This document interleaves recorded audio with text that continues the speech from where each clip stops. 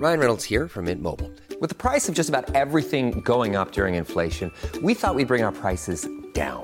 So to help us, we brought in a reverse auctioneer, which is apparently a thing. Mint Mobile Unlimited Premium Wireless. How to get 30, 30, bit to get 30, bit to get 20, 20, 20, bit to get 20, 20, bit to get 15, 15, 15, 15, just $15 a month? Sold! Give it a try at mintmobile.com/switch. $45 up front for 3 months plus taxes and fees. Promo rate for new customers for limited time. Unlimited more than 40 gigabytes per month. Slows full terms at mintmobile.com. You'll stay? No, madam. May, but you will. I may not. Verily. Verily? You put me off with limber vows.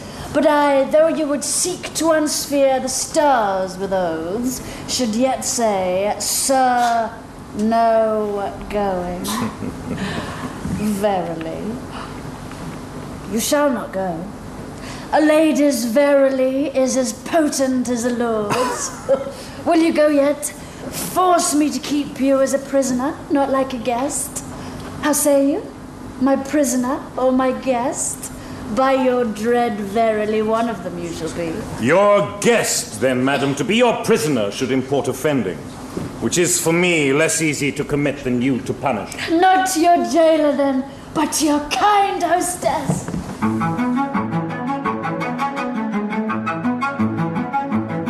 Hello and welcome to The Play's the Thing. My name is Tim McIntosh. I am the host of The Play's the Thing, your podcast for all things Shakespeare.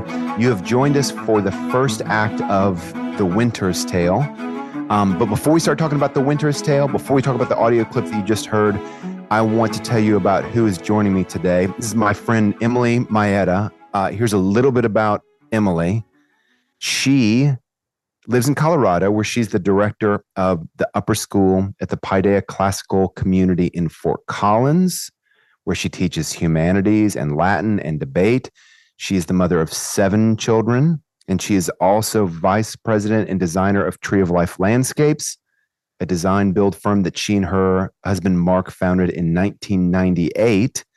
She's also a classically trained pianist, which Emily is going to come in handy later on in the play when we go to Bohemia, because there's all sorts of music in the air, right?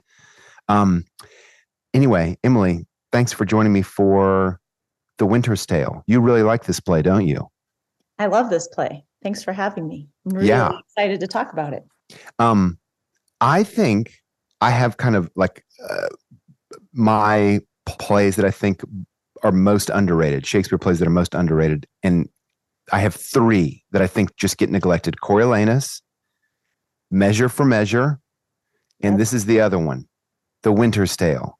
It's so great. It's so great. I mean, I have to say that I haven't spent a lot of time with it. I know it, and I've taught scenes from it, but I don't know that I've ever read the whole thing through, nor had I seen it performed before I started reading for this. So I've fallen in love with it. I love it. Did you watch the Anthony Sher as Leontes video on YouTube, right? I did. Yeah. So I just want to commend that to all of our listeners. There is a full-length Royal Shakespeare production of The Winter's Tale with Anthony Sher. Anthony Sher also played John Falstaff in Henry IV Part 1 and Part 2, and he's just a great actor, and he plays Leontes. Now, let me just set up the play for a second, Emily, and then I've got some questions that I want to ask you, but I also want to give you a little bit of my background in a second about The Winter's Tale. Okay, the play starts with, as all Shakespeare plays begin, like really happy, things are great, and then there's a crisis. So what's great is that there are these 2 kings that were boyhood friends, and they're visiting each other. One of them is the king of Sicilia. That is Leontes. He's probably our main character more than anybody else in the first half of the play. Leontes, king of Sicilia. His buddy is Polixenes, king of Bohemia. Everything's great. Bohemia has been visiting for a while, and on comes Hermione, wife of Cecilia, wife of Leontes, and everything is just going great. Oh, such good friends. Hermione says to Polixenes, tell me about when you guys were, boyhood friends, and Polixenes talks all about it. Everything seems to be going great. And then all of a sudden, Leontes, Cecilia, goes insanely jealous in a snap. So one of my first questions that I'm going to ask you is, what makes him go so crazy? But let's pause on that for a second. I played Polixenes. That's so cool. It was really great. A great role to play. And here's a little moment that I remember from the play. Opening night, we had been staged for me to walk on with Leontes in the opening scene of the play. And we were going to kind of hold a freeze, the entire cast on stage. And there's going to be some words spoken by different characters. And then we kind of jump right into scene 2. So we kind of cut a lot of scene 1. It's a lot of, yeah. Our director loved Shakespeare and he took great liberties with cutting. So he cut most of scene 1 except for just kind of crucial moments. So I am backstage waiting to walk on with Leontes. The actor's name is Bill, and he was a friend of mine.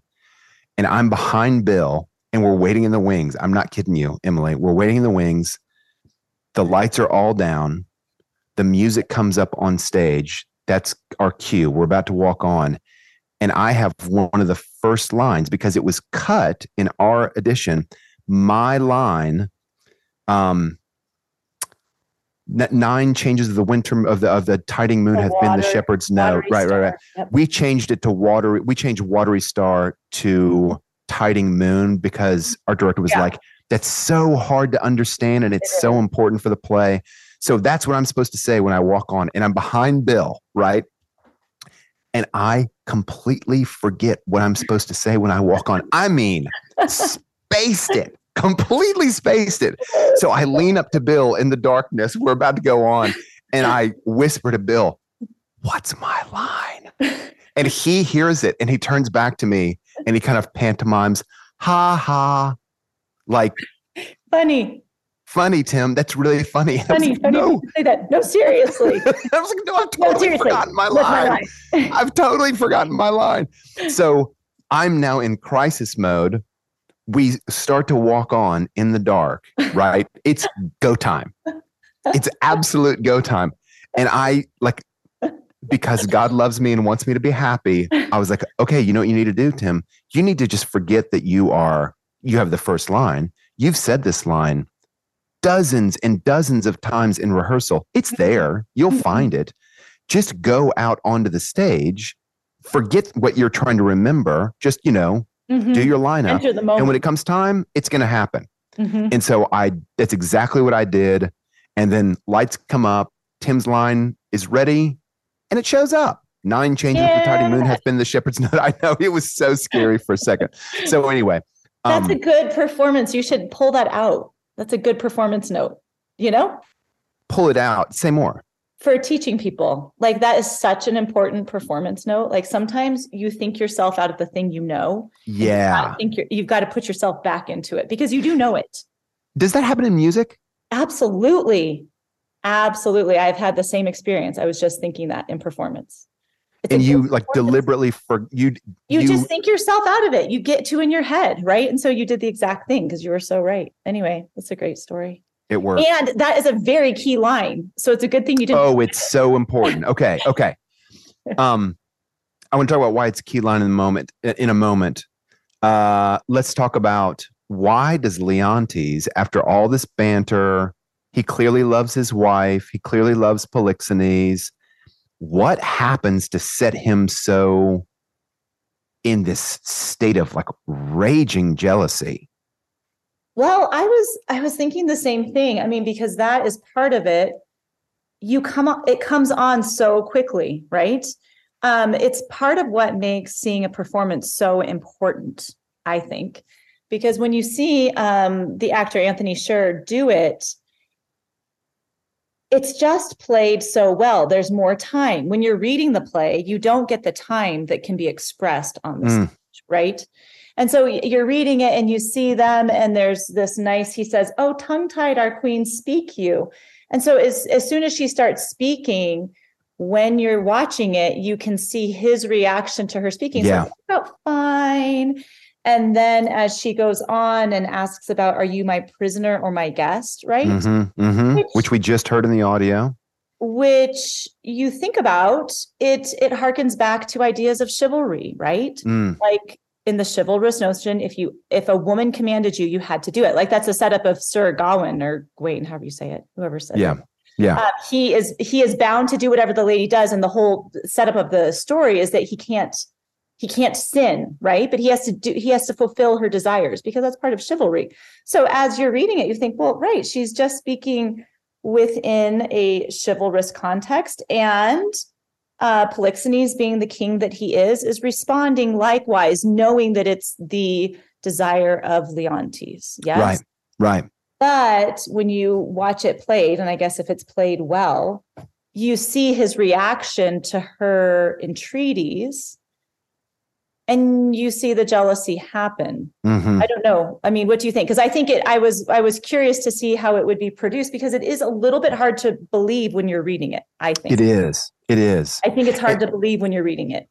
The way that they staged it in this Anthony Sher vision that we heard the audio from at the top of the show, you can see Leontes kind of on the side stage, and he kind of notices Polixenes and Hermione kind of closer to the back of the stage, and all of a sudden his attention sort of flares, and he's paying attention really closely now to what's going on, to this little kind of back and forth. We stage it the exact same way. I think it's a really great way of staging it, because what's happening inside of Leontes is the key to the whole play. Like we have to see what happens to Leontes. So if he's in the back and the couple is not really a couple, the friends are up front, then it distracts us from the real moment in this scene and the real crisis of the play, which is Leontes. So I think you asked before we started recording, is it believable that Leontes would fly into a rage? Do you think it's believable? I found it to be believable when I saw it staged. But not when you were reading it, or less so when you were reading it. Just because there's no context for it, right? We don't have the setup. So, I mean, when Polixenes says 9 changes of the watery star, and then we realize that, when do we realize that Hermione's pregnant? I mean, we know it just from the play, but a little bit later on, we know it. Then you're like, oh, well, that's kind of key, isn't it? So then, I mean, when you see it staged, you can imagine this is maybe something that's been brewing for a while, and this is like the final straw, right? Because I think that that's the way it has to be taken. Right. That it's been brewing for a while, possibly. Yeah. But we don't really get that explanation as to what really set him off. Okay. So I want to interject here that a little bit about the play. This is a very late play for Shakespeare. This is one of the last maybe handful of plays that he wrote. So traditionally speaking, the last play that he wrote was The Tempest, and people might quibble with that, but just traditionally speaking, this is kind of like The Tempest is Shakespeare's sign off from the stage. The Tempest is called sometimes a fantasy or a romance. And kind of these magical things happen in The Tempest. And the same thing is going to happen in this play. It's one of these late plays by Shakespeare, and he really, he loves miracles and fanciful things, and things that are not supposed to happen can miraculously happen now through magic. So all of that being said, that's the Winter's Tale. That's the kind of genre of the Winter's Tale. So it's not a romance where the conclusion of the play is always the couple or the couples get together and there's a marriage or an allusion to a marriage. It's not that. It's not a history like Henry IV or Henry V. It's not a tragedy like King Lear. I mean, in some ways it has elements of all those things, maybe except for history. Right. But now it's this different genre that Shakespeare is introducing to us. And it is magical and whimsical, and we call them romances now, or maybe we might think of them more as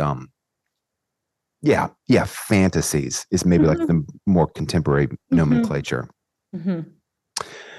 Okay, that being said, one of the things that happens when Shakespeare, I'm just like really getting into this excited mode, when Shakespeare is writing tragedies, one of the things that makes Shakespeare's tragedies so interesting is that he oftentimes does not give a real plausible explanation for like the darkness that afflicts the play. So Iago in Othello, Iago hates Othello, but there's not much of an explanation given for his just like red hot hatred. It says, I hate the Moor. He just says, I hate the Moor. And there's an illusion that like maybe Othello was going to like getting with his wife or something like that, but he doesn't really explore that at all.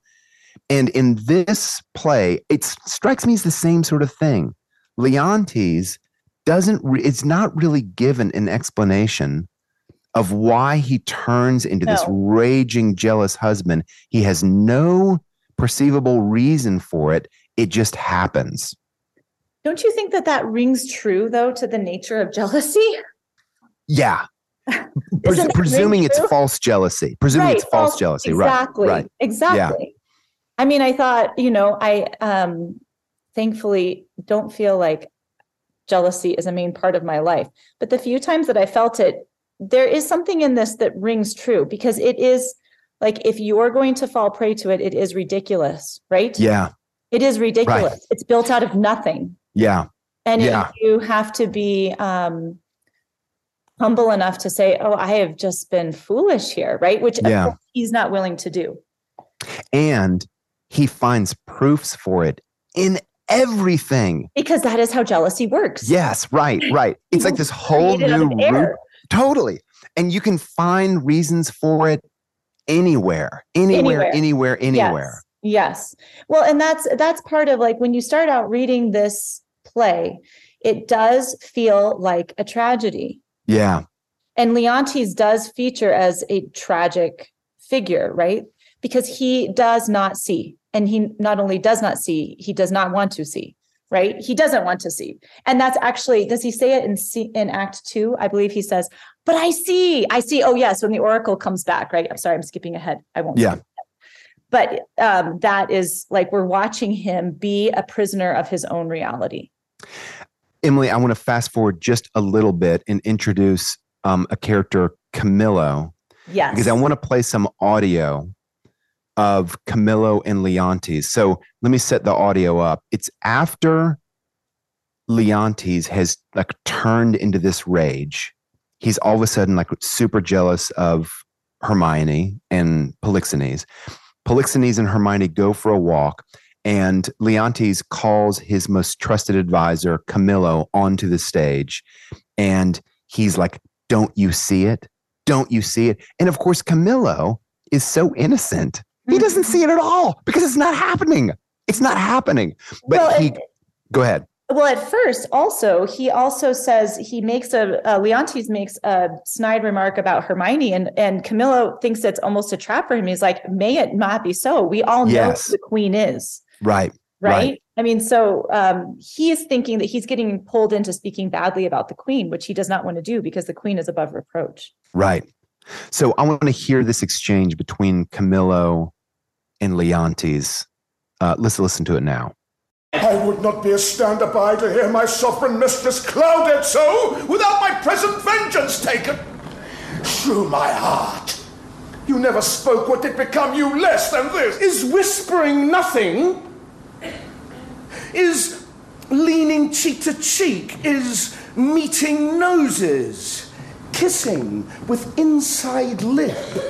Stopping the career of laughter with a sigh? A note infallible of breaking honesty? Horsing foot on foot, skulking in corners, wishing clocks more swift, hours, minutes, noon, midnight, and all eyes blind with a pin and web but theirs only, that would unseen be wicked. Is this nothing?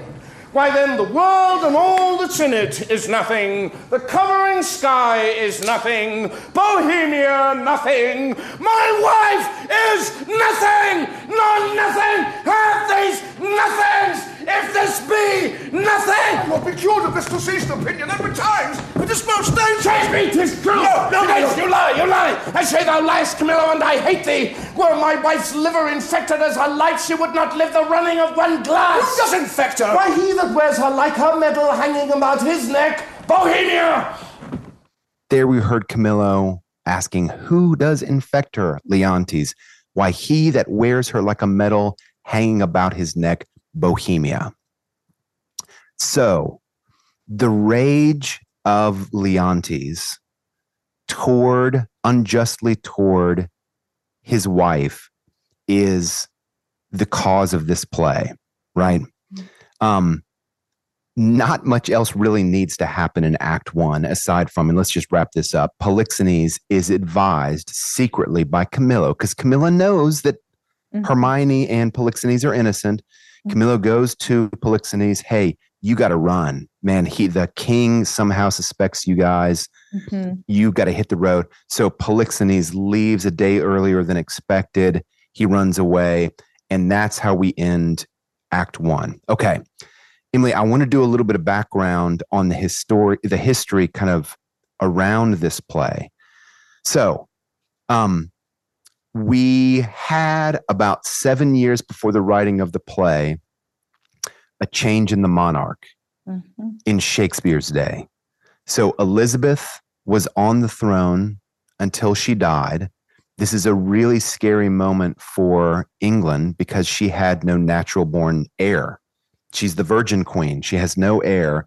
And when you don't have a natural heir, the possibility of coups and intrigues are always front and center. Fortunately, it's a peaceful transfer of power, and James, King of Scotland, comes to the throne. But this is a really interesting play for James because of his mother. Do you know enough about that history to walk us through it, Emily? Well, I have just been, actually, I just was teaching my kids this last year, and we read the story of Mary, Queen of Scots.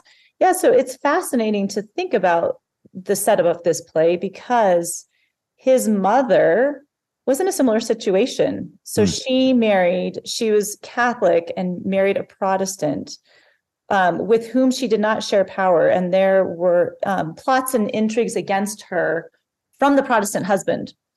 But one thing that happened was while she was 6 months pregnant, her husband burst into her private rooms and killed her secretary with whom he thought she was having an affair. So a very similar setup to this story. Right. Really interesting. And Shakespeare, I mean, one of the first plays that he writes after James comes to the throne is Macbeth. Macbeth, of course, is all about witchcraft at the beginning of the play. And who is obsessed with witchcraft? James. King James is obsessed with witchcraft. So this is another situation. And of course, James would have seen this play. James would have been, I don't know if he would have been there opening night, but he would have seen Macbeth. And of course, he would have seen Winter's Tale. So I think Shakespeare knows how to touch the most important patron in the audience, who is the king or, earlier the queen. So talking about Mary, Queen of Scots, I think, and the intrigues about her supposed infidelity are really important. Well, and it gets to one of the core mysteries in the play is who is the father of the child, right? Which has been an essential question through succession of all monarchs, right? And I was just thinking, and I couldn't find the reference, but there's a Catholic philosopher Joseph Pieper, who was writing about faith. And he said, one of the pieces of faith that all human beings have accepted is the voice of the mother as to who the father of her child is. Now, of course. Oh, wow. Yeah. Now, of course, we have DNA, so we can get around that. Right. But for centuries, it was only the woman who knew, right? Yeah. It was only the woman who knew. And of course, why monarchs guarded their wives, with eunuchs and everything else, because the question of succession is so essential. It's so essential. I mean, and think about Henry VIII, even with Elizabeth. I mean, until he brings Elizabeth back, she's a bastard child as well, because he has forced her mother. Yeah. Right. Yeah. Or beheaded her mother. It explains why Leontes is a little bit preoccupied with his son. Exactly. Not the son who is not yet born, but the son who is on the stage. He's wanting to know, you look like me, don't you? Exactly. Don't you look like me? You do. Don't you? He starts questioning everything. Everything. Right? That's the evil of jealousy, is it does make you question everything. Yeah. And the only thing that he doesn't question is whether or not he has a reason to be jealous. Whether or not it's like, right. Totally. Yes. And, you know, going back to Camillo, a favorite theme in Shakespeare, like the trusted advisor comes through and he refuses to listen, right? Lear doesn't listen to Kent. Right. Leontes will not listen to Camillo. Right. He doesn't listen. Macbeth doesn't listen to Macduff. Mm-hmm. Right. I mean, like they have their people around him who are telling them, you are wrong. Like Camillo. And that's one of the things I love about this play.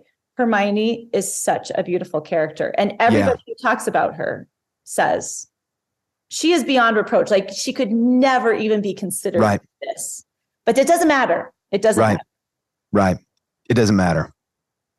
I love the character of Camillo. I love the character of Kent in King Lear.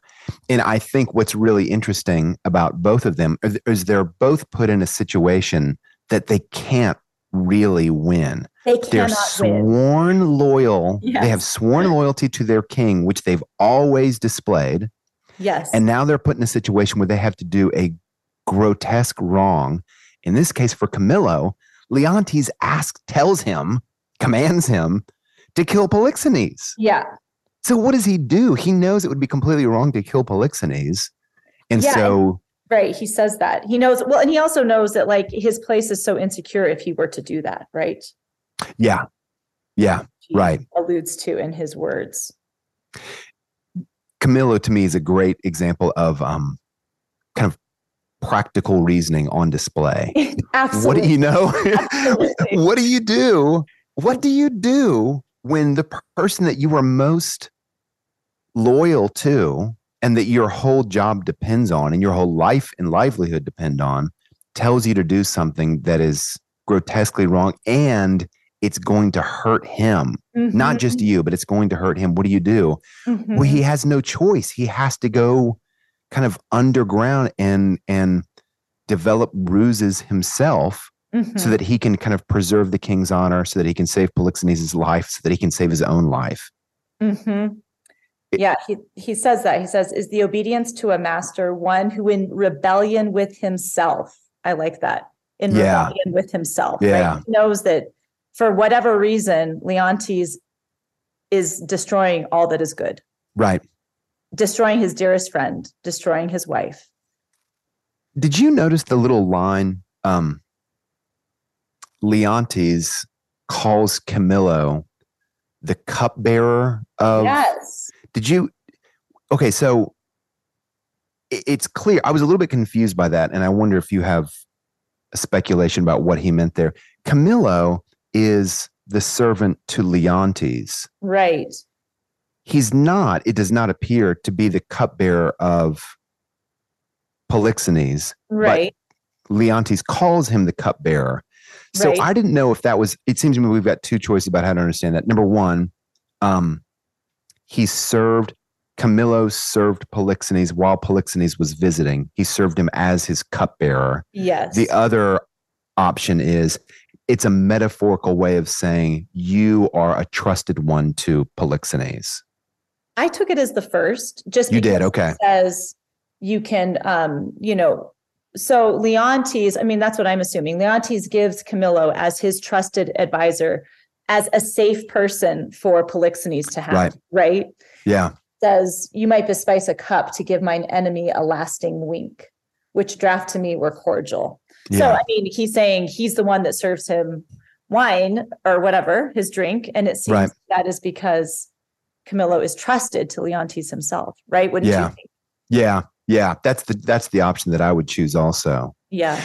I was thinking about that role, cupbearer, is one of these kind of archaic occupations from the cobwebs of history, and it doesn't sound particularly important. It sounds very ceremonial, doesn't it? But it's not. Yeah, but it is not. No, it is not at all. I was reading Nehemiah was cupbearer to Artaxerxes the first of Persia. Yes. And so the cupbearer is not just it's not just someone who kind of like helps set the table at the royal dinner, but it's the person in the kingdom who you trust the very most, because we were talking just a little while ago about how transfers of power are so fraught in the ancient world. Right. And if you're going to overthrow a king, the best way to do it and keep your head is by poisoning. Right. Yes. And so how are you going to poison them? You're going to slip something in their drink. And so the only person that the person that you're going to trust to guard your cup against poison is the person you trust the most in the world. And Camillo has been that person for Leontes. Mm-hmm. Yeah, I mean, I think you can see all of these things, like the question of succession, the question of who's the legitimate heir, the question of trust. Like, it's all getting to the strength of the kingdom, right? Which is another reason that this feels tragic at the beginning, because it's really a questioning of the polity, right? How does all of this hold together and stand together? And if Camillo had gone through with that, not only would Leontes be in a worse state, but now think about Bohemia, right? Now Bohemia doesn't have a king. Now Bohemia. So it is interesting how he is sort of dealing with these elemental, deeply important questions of how a kingdom is run. Yeah. If Shakespeare has an obsession, that's the one. It is. Like the nature of power, especially kingly power. Yeah. I was trying to think the other day about what plays are not chiefly concerned with that question. Like, what is it to be a king, to be a good king? What does it look like when there's a bad king? And I had a hard time thinking really of any. The only one that I could think of was Midsummer Night's Dream. But even that one's got kings in it. Yeah. Right. And the part of the reason that they fled to the forest is the trouble with the kings, right? Right. Yeah. So it's really a question of power, right? Because Leontes is pulling out all of his power here.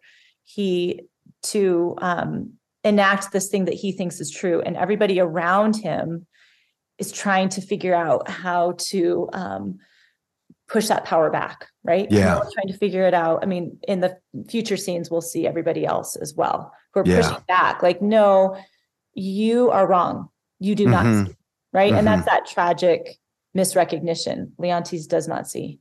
He doesn't see it. Let's talk about Hermione. We don't really Hermione, say again? We don't get her, right? We see her in Act 1. Where? When she's on stage with Polixenes. Sorry. Yes. Okay. Yeah. Ahead, because her big scene is coming, right? Her big scene is Act 3, right? No, it's 2. Oh, is it? Her monologue is Act 2. It's 2. Okay. Right. Yeah. So we just see her briefly, but we know that she's pregnant, which I find really interesting. Okay. I think only Pericles is the only other Shakespeare play where we see a woman pregnant on the stage. Really? I mean, can you think of another one? I was talking to somebody recently about this and they brought up Pericles, but I can't think of another play where a woman is shown pregnant. What about Cleopatra in Antony and Cleopatra?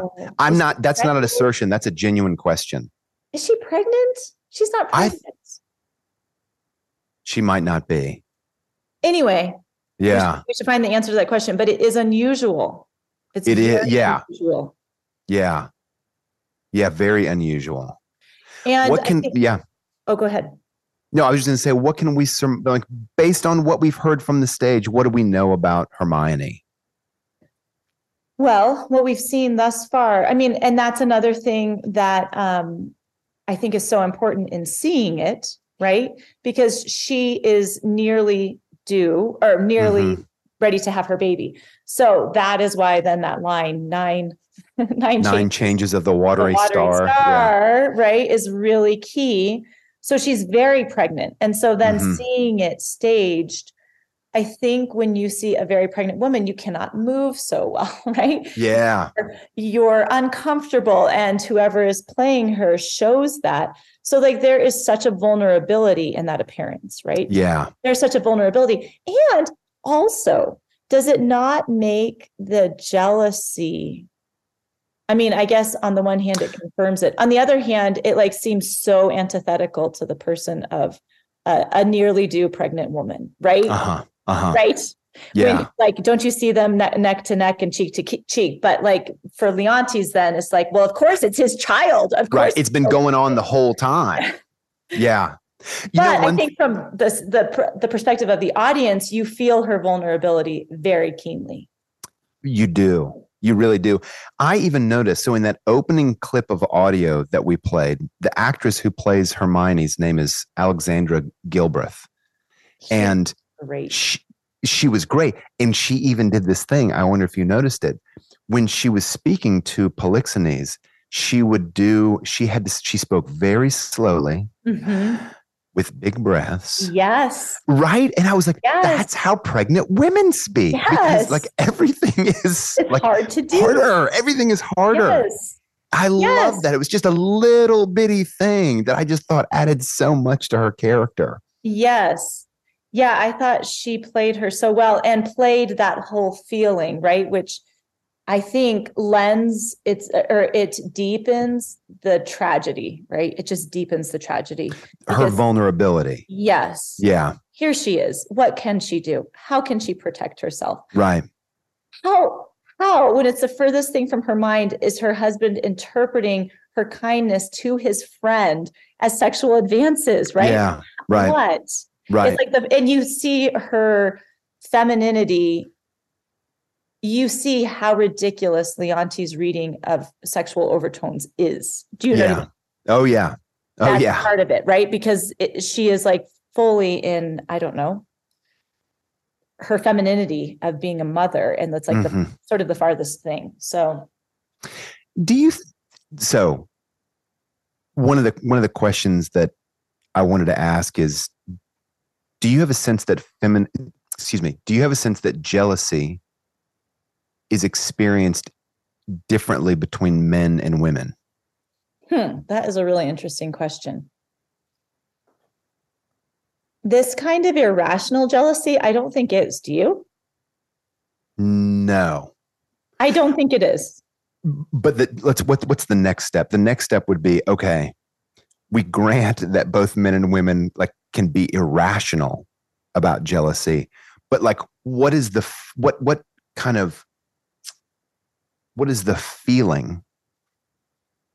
What is the feeling that follows that? Yeah. Irrationality. Oh, I can hear that. I guess I can see that. I think that that's something Anthony Sher did so well because when you watch it, it is terrifying because it's sort of the male aggression. Is that what you're asking? I mean, is that what you're thinking of? Yeah. Yeah. Like the terror of his rage. It is terrifying. I mean, you feel it because he's been sort of, and I don't know if you staged it this way. Did you stage it this way? Like there's this sort of rough and tumble feeling between he and Polixenes because they're childhood friends. Right. Right. And that's like, you punch each other and roll around like puppy dogs. And that's sort of the feeling. And then when when it shifts, he's doing the same thing, but you feel the edge to it. Like it's rough and tumble, but there's a real edge to it all of a sudden. And you feel like, oh, it may come undone. I mean, being around male rage is terrifying. Is it not? Oh yeah. It is. Is it not? It is. It is. I wonder, here's what I hear from Leontes. His jealousy is irrational, but he so swiftly goes to the injustice of it. Like, I think he is motivated Yeah. throughout the first half of this play by his sense that he has been unjustly done. Yeah. And I think what he kind of skips over, which could have been his salvation in a way, is he just jumps over this sense that, like, Hermione, how could you do this to us? Yes. Because that could be the place where she could say, I didn't.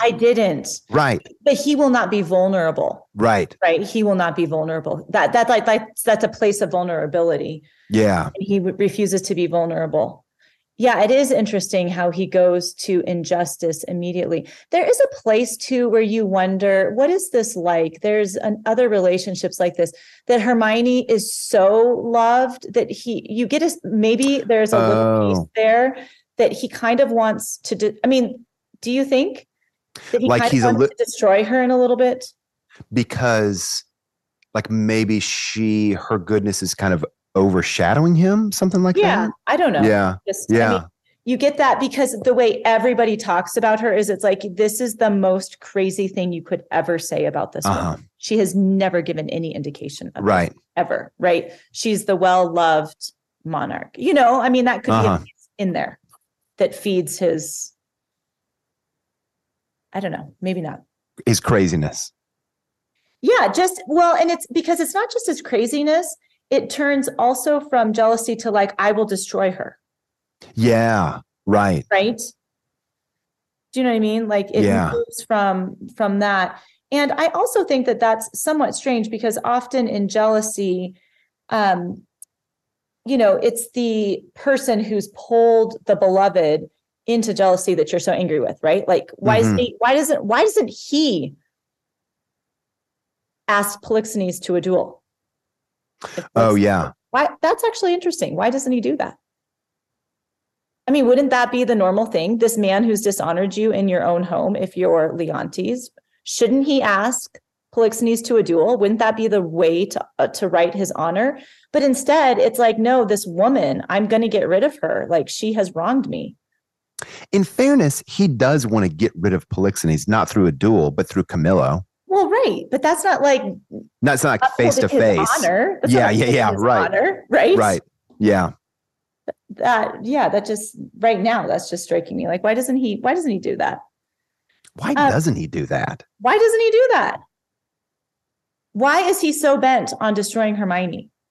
Well, and that's also part of it. Like part of it with Mamilius is he's got, in a way, he's like, well, my succession is assured. I have this heir, right? Which, I mean, I don't need you anymore.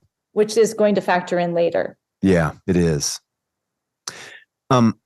Emily, let's talk about the two kingdoms, Sicilia and Bohemia. I'm gonna pose an analogy, a contemporary analogy. Okay. And you tell me if you think this is fair. It's a little bit of a tortured analogy, but hopefully you'll be a little bit gracious with it.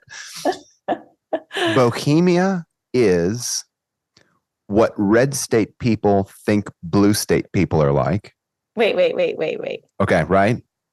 Bohemia is... Okay. You're saying it's more cultured or whatever? No, it's licentious. Other way, country. Yeah. No, it's not. It's not country. It's just, we're going to find out it is country. Yeah. But well, it's less cultured. It's less cultured. Less cultured. Manners are maybe like less important. Mm-hmm. So I'm wondering if like this is what red state people think that kind of like the liberal blue state is like, oh man, they just have no kind of like morals. It's just, licentiousness. And conversely, Sicilia is viewed by Bohemia as blue state people viewing red state people. Oh my gosh, it's so rigid and ordered and top down. Is it too much? Am I making something that's not really there? Well, I think the things that you're saying are good. I think that's how they view each other, but I'm not sure if I follow so much the red and the blue. But that's you don't know that like there's an actual kind of like metaphorical overlap between what I'm saying in Shakespeare's day. Is that what you're suspicious about? That's what I'm suspicious about. Yeah. I'm going to Yeah. say I'm suspicious about that. I think I am too. Let's transpose. Why don't we transpose it to something somewhat different? Like, Okay. Yeah. like countries, Okay. like maybe America and Britain in the 1800s. Okay. That's great. So, How about that? Britain would be Sicilia, Yes. looking at America, Yes. and America is Bohemia. Okay. And so like, tell me what those two views are. Well, I mean, Sicilia, modern day Sicily, right? I mean, it's within the orbit of Europe. So it's culture and everything else. I was actually really taken with Bohemia because I just traveled to Croatia this fall, which of course is not Bohemia, but nearby. And they share a lot, those countries that are around the Adriatic, right? East of Europe, but not into Russia. Mm-hmm. So there is a lot of commonality among those countries. So I do think it's interesting because they have took in European culture, but Europe has never really regarded them, right? And it's a little bit, there is that feeling here. I mean, we get it with the advisors at the beginning of the play because the Bohemian advisor says to Camillo, come to Bohemia, but we don't have the nice things that you have here. Yeah. Right? Yeah. And there is that feeling. And then we learn later on that Hermione is a Russian princess, which I also find really fascinating. I mean, I think the ideas of geography here, this isn't just accidental. Like he's being particular. It's intentional. Where he's setting them, Yeah. Don't Yeah. you think? Yeah. No, I think so, for sure. And also sort of that Mediterranean, Leontes being sort of hot-blooded, right? Whatever the stereotype of the Mediterranean. Mm-hmm. Mm-hmm. I was doing just a little reading just because I was really interested in Bohemia. And then later on, we're going to get the coast of Bohemia. And of course, Bohemia does not go down to the coast, right? Like actual Bohemia does not go down. Yeah. Yeah. Which like Shakespeare was criticized for. But at like different points, Bohemia did come all the way down to the Adriatic. The kingdoms have fluctuated in that area of the world so much. Yeah. But just being over there, it really is fascinating how there is their own, like the conversation with Europe is real. And so they do have Western art, all of those influences, but they also take stuff from the East. And it's just a really fascinating area. So it is fascinating to think, for the Sicilians, the Bohemians are the other, as well as for the British people who are watching the play, right? There's something exotic about being Bohemia. Right. And then to include the Russian princess also. It's a very interesting choice. What do you make of her being Russian? What should we take from that? Oh, I don't know. What should we take from that? I mean, I think it's really interesting. I think of Russia is obviously in so many ways really resistant to being westernized. Exactly. Right. Like Tolstoy is so concerned, and Dostoevsky also, granted 200 years after Shakespeare, but they're so concerned to not be kind of Frenchified, specifically Frenchified. Right. Nevertheless, so much of Russia has taken Western influence and incorporated it into their world, their culture, their art, et cetera, et cetera. So I always think of Russia, like, is Russia part of the West, the way that clearly like Western Europe is, the United States is, Canada is Russia part of the West? No. That's a hard question to answer. I would say no, but in so many ways, they are influenced by the West. Well, right, because there's so much conversation between the countries, right? They're always expanding west, and Europe is always pushing them back. I mean, it's as if they were ripe for some sort of a conflict where those two places meet, where kind of. That's strange. Yeah. Wow. Right? Yeah. How not, I wonder where that would not happen. ancient this problem is. Right. Right.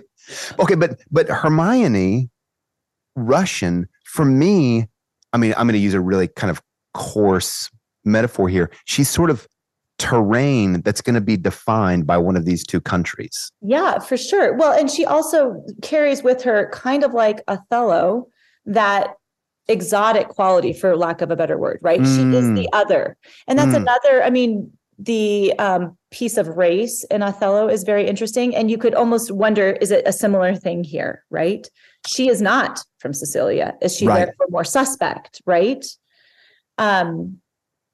Yeah. So, I mean, I think it is interesting placing her outside of, and she's going to refer to her father at some point, which I think is such an interesting reference. Do you remember that reference further in the play? No. We'll come to it where she says, if only my dear father could see me with remorse or something for like what she's suffering. Yeah. It's a really interesting statement to make. Like, so we can get to the question of time, but if it's contemporary, she's around, like when this play is, who knows when this play is set? That's another question. Right. When is this play set? But if it's contemporary reference, it's around the time of Ivan the Great, right? Really? Yeah. So, I mean, that's interesting. Yeah. And there's a lot of commerce between Britain and Russia during this time, Elizabeth. Yeah.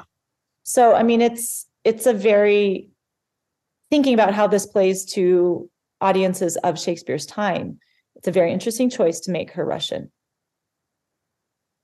I am moderately familiar with Catherine the Great's biography. She was, I remember. She was around kind of just before the American and French revolutions, if I'm not mistaken. And in reading her biography, you hear the kind of West's influence is coming closer and closer and closer to Russia. And she really likes She's inviting it. Yeah, absolutely. Well, as long as she can remain fully in control. Right. She's happy. She's happy with some of it, right? Yeah. Right. Okay, let's talk about time. And I think this is probably going to be the last thing that we discuss. We've got 5 more acts to go. The nature of time, I should say this, the placement of this play in time is, it's hard to negotiate. Like, are we talking, is this like contemporary to Shakespeare? Is this like 500 years earlier? It's not a history play, so we don't really know. Right. And it's like, oh gosh. Okay, I'll back up. In a lot of Shakespeare's plays, there's this notion of the green world. Yes. You know? Which we're going to get. Yes, we're going to get this. And especially we're going to get a lot of it in Bohemia. Yeah. For me, it almost feels like all of Bohemia is the green world. It's out of time. It's out of time. That's right. And it's beautiful, and it's driven by music and natural rhythms of life. And there's something that's kind of stripped away a lot of the artifice of, for Shakespeare, modern culture. And it's a place that we all kind of want to go, but it exists outside of time. What did you say, Emily? The pastoral, right? The pastoral. Yeah. Yeah. But I mean, even when we come into it, it's very hard to tell where we are, because we're going to have a appeal to an oracle. Okay, like that's ancient Greece. Right. An appeal. It's a long time ago. What are all the different funny things? Then we have a reference to a contemporary sculptor near the end of Shakespeare, right? So then that's placing it in contemporary. In the green world, here's the funny thing. We have references to like the printing press, because they're bringing their ballads, right? That have been printed. Do you know what I'm talking about? Yeah. But like the call to the oracle and sort of that, like isn't almost the whole thing out of time? It sure feels that way. Okay. And one more thing that's unique about this play. I don't know of another play of Shakespeare's that leaps forward. Yes. So 16 years. What would be the intermission of this play when we come back from intermission? And this would be between acts 3 and 4. We're 16 years into the future. Yes. I can't think of another. I don't think there is. Well, because it's breaking the rules of tragedy or whatever. Right. Yeah. Breaking the rules. Aristotle's natural continuum. Yeah. Yes. And he really does honor that pretty well. He does. Right. And that's, but it's interesting that this play, which is seemingly kind of like not really lodged in a real time, plays fast and loose with sweeping forward 16 years during intermission. And no other play that I can recall does that. And we get Father Time. Father Time. who comes out and talks about it, right? Yeah. Yeah. So the question of time is really interesting, but it is interesting that he references a contemporary sculptor, right? Mm-hmm. Mm-hmm. That's a funny thing. But anyway, he's playing fast and loose because the appeal to the oracle, it's also the question of religion. Where are we? Right. He's appealing to the oracles, but then they talk about praying in the chapel. Yeah. And so it's just it's intentional, right? Wouldn't you say? Oh, yeah. To be a fantasy. Yeah. It's once upon a time. I think it's a fantasy. It is. It's once upon a time. That's exactly right. And yet he keeps rooting it back in the quote unquote real world as well. Mm-hmm. Mm-hmm. The things his audience would know. Mm-hmm. Emily, let's look forward to Act 2. Listeners should be anticipating what from Act 2? I'll tell you one thing that they probably already know. When Leontes is face to face with Hermione, how is he going to play it? Well, we can think probably not well. I think they should be looking forward to Paulina, one of my favorite Shakespeare women. Mm-hmm. This is a great play for really strong women. It really is. Yeah. It really is. And they're strong all in different ways. Yes. Yeah. I think if you're going to have your daughter memorize a monologue, it's Hermione's monologue in Act 2 when she's, just to flash forward a little bit, when she's put on trial for her life. Mm-hmm. She's innocent. She knows she's innocent. How does she defend herself? Mm-hmm. It's so good. I had a daughter do it. It's so good. You have, and she did it. She did it wonderfully. She was so good. So, those are a couple of the things to look forward to. One other little thing to look forward to, not next act, but in this play. This play has the most famous stage direction in theater history. And I'm wondering if we should say it now or if we should just hold on to it. Well, it's kind of funny. You should just say it now. The most famous stage direction in theatrical history, not just Shakespeare, in theatrical history, I'm sure of it, is Exit Pursued by a Bear. And it's terrible for the person who's being pursued by the bear, but it's a hilarious scene. It's one of my favorites. It really is. We can talk a little bit more of this, but I think that there's a reason to think that in Shakespeare's day, it was a real bear. What? Yes. What? I'll make my case when we get to Act 3. Poor traumatized bear, most likely. I know, right? I know. For sure. Emily, thanks for joining me. I'm looking forward to Act 2. I want to make a little plug, as I've been doing for the last few episodes. In fact, Emily, you're a good person to do this plug in front of, because I have worked with your school, with the Paideia School in Fort Collins, to put on a Shakespeare showcase, which is, we got your students together and we gave each of your students a couple of different scenes to perform. And we had them perform maybe 10 to 14 different scenes for their friends and for their family from all different Shakespeare plays, kind of like the best Shakespeare scenes that we could find. And your students were wonderful. And that's a service that I offer for schools, home schools, public schools, private schools that are interested in, giving their students an exposure to acting Shakespeare, but maybe you don't have the bandwidth or the budget or the personnel to do a whole play. You just want to do kind of like maybe 10 scenes. I've got a website set up to the service that I provide. If you have any interest in that, it is timteachesshakespeare.com. And it includes 40 free scenes, like really great scenes from Shakespeare's corpus, including the Hermione speech. It's an amazing experience. It's transformative for students. I cannot tell you how our students have changed. I should tell you, Tim, after your coaching these last 3 years, they just did their own small scenes from Lear, and they blocked it all themselves, and they were telling each other, but it's because they had learned from you. Yeah. And it was remarkable to see. It makes me so happy. I'm so proud. And the amount of effort that doing a Shakespeare showcase takes for support staff is so much less than for a play. Yeah. And so that's why it's an amazing thing, because they get this transformative experience, but it is also doable for smaller schools and people who don't have all sorts of resources. That's a great plug. Thank you, Emily. TimTeachesShakespeare.com.